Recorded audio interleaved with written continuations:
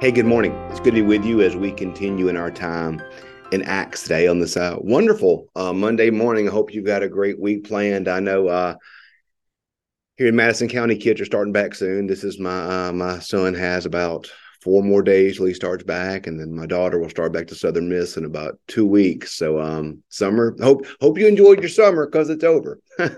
We'll be ramping up back with our regular kind of semester activities here at St. Matthew's the coming days. Wednesday Night Live will start soon.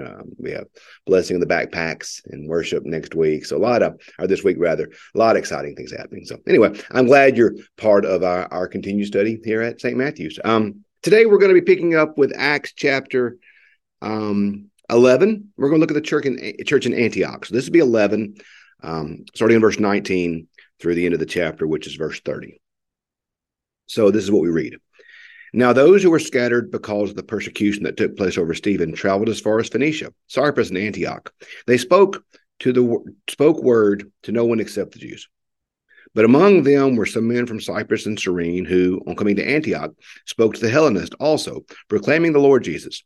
The hand of the Lord was with them, and a great number became believers and turned to the Lord. News of this came to the ears of the church in Jerusalem. They sent Barnabas to Antioch. When he came and saw the grace of God, he rejoiced and exhorted them all to remain faithful to the Lord with steadfast devotion. For he was a good man, full of the Holy Spirit and faith. And a great many people were brought to the Lord. Then Barnabas went to Tarsus to look for Saul. And when he had found him, he brought him to Antioch. So it was that for an entire year they met with the church and taught a great many people. And it was in Antioch the disciples are first called Christians. At this time, prophets came down from Jerusalem to Antioch. One of them, named Agabus, stood and predicted this in the Spirit there would be a severe famine over all the world. This took place during the reign of Claudius. The disciples determined that according to their ability, each would send relief to the believers in Judea. They did, sending it to the elders by Barnabas and Saul. So we see several things happening here in this passage that are particularly significant. First, we see Antioch. Antioch may be a town that you may be unfamiliar with. It is in modern day Turkey. Always remember in the Bible, particularly in the book of Acts, anytime you hear the word Asia, always when you hear Asia, we think of China or India or Japan. That's kind of where our brain goes typically with Asia. But in the Bible days, Asia typically referred to what we think of now as modern day Turkey.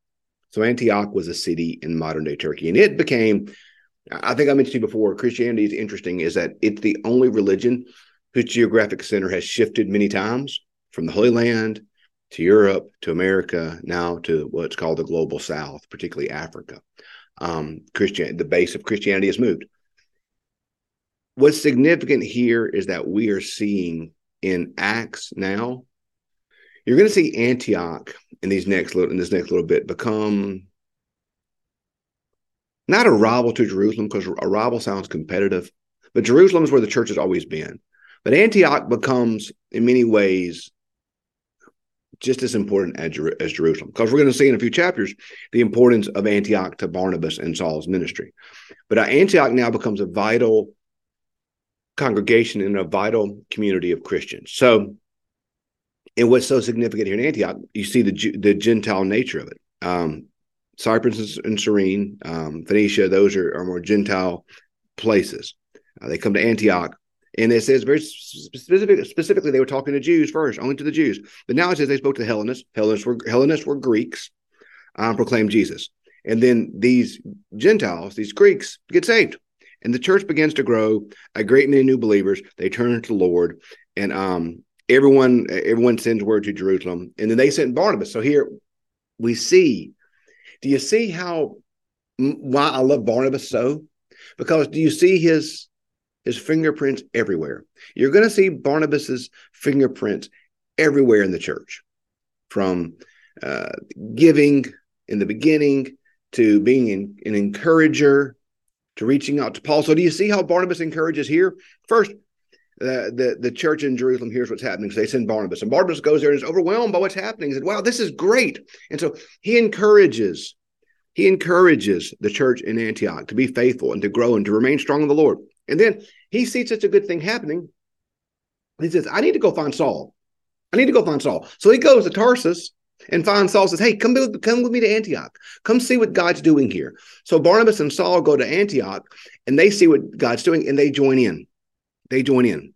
So Barnabas is sent by the apostles to Antioch to see what's happening. And then he's so overwhelmed by what's happening, he encourages them. But then what he wants to do is he wants to then go get Paul or Saul and bring him back, say, hey, come join in. Come join in what's happening. We see the evidence of this with the prophets and the Spirit moving in this. But I think we see in verse 26 where it says, it was in Antioch, the disciples were first called Christians. So now we have a name. We're Christians, followers of Christ, little Christ, if you will. It's our name. We're Christians. We are followers of Jesus Christ. It's a big deal. They will know we are Christians by how we follow Christ and our example and our witness of him. And he is the one who we follow, and he is the one whose name that we take. The Bible says, under no other name than Jesus Christ shall one be saved. So the greatest name that of all the titles I could have, pastor, husband, father, I value those responsibilities. Those are important things that I desire to do well, and I hope that I do well. Those are important titles to me.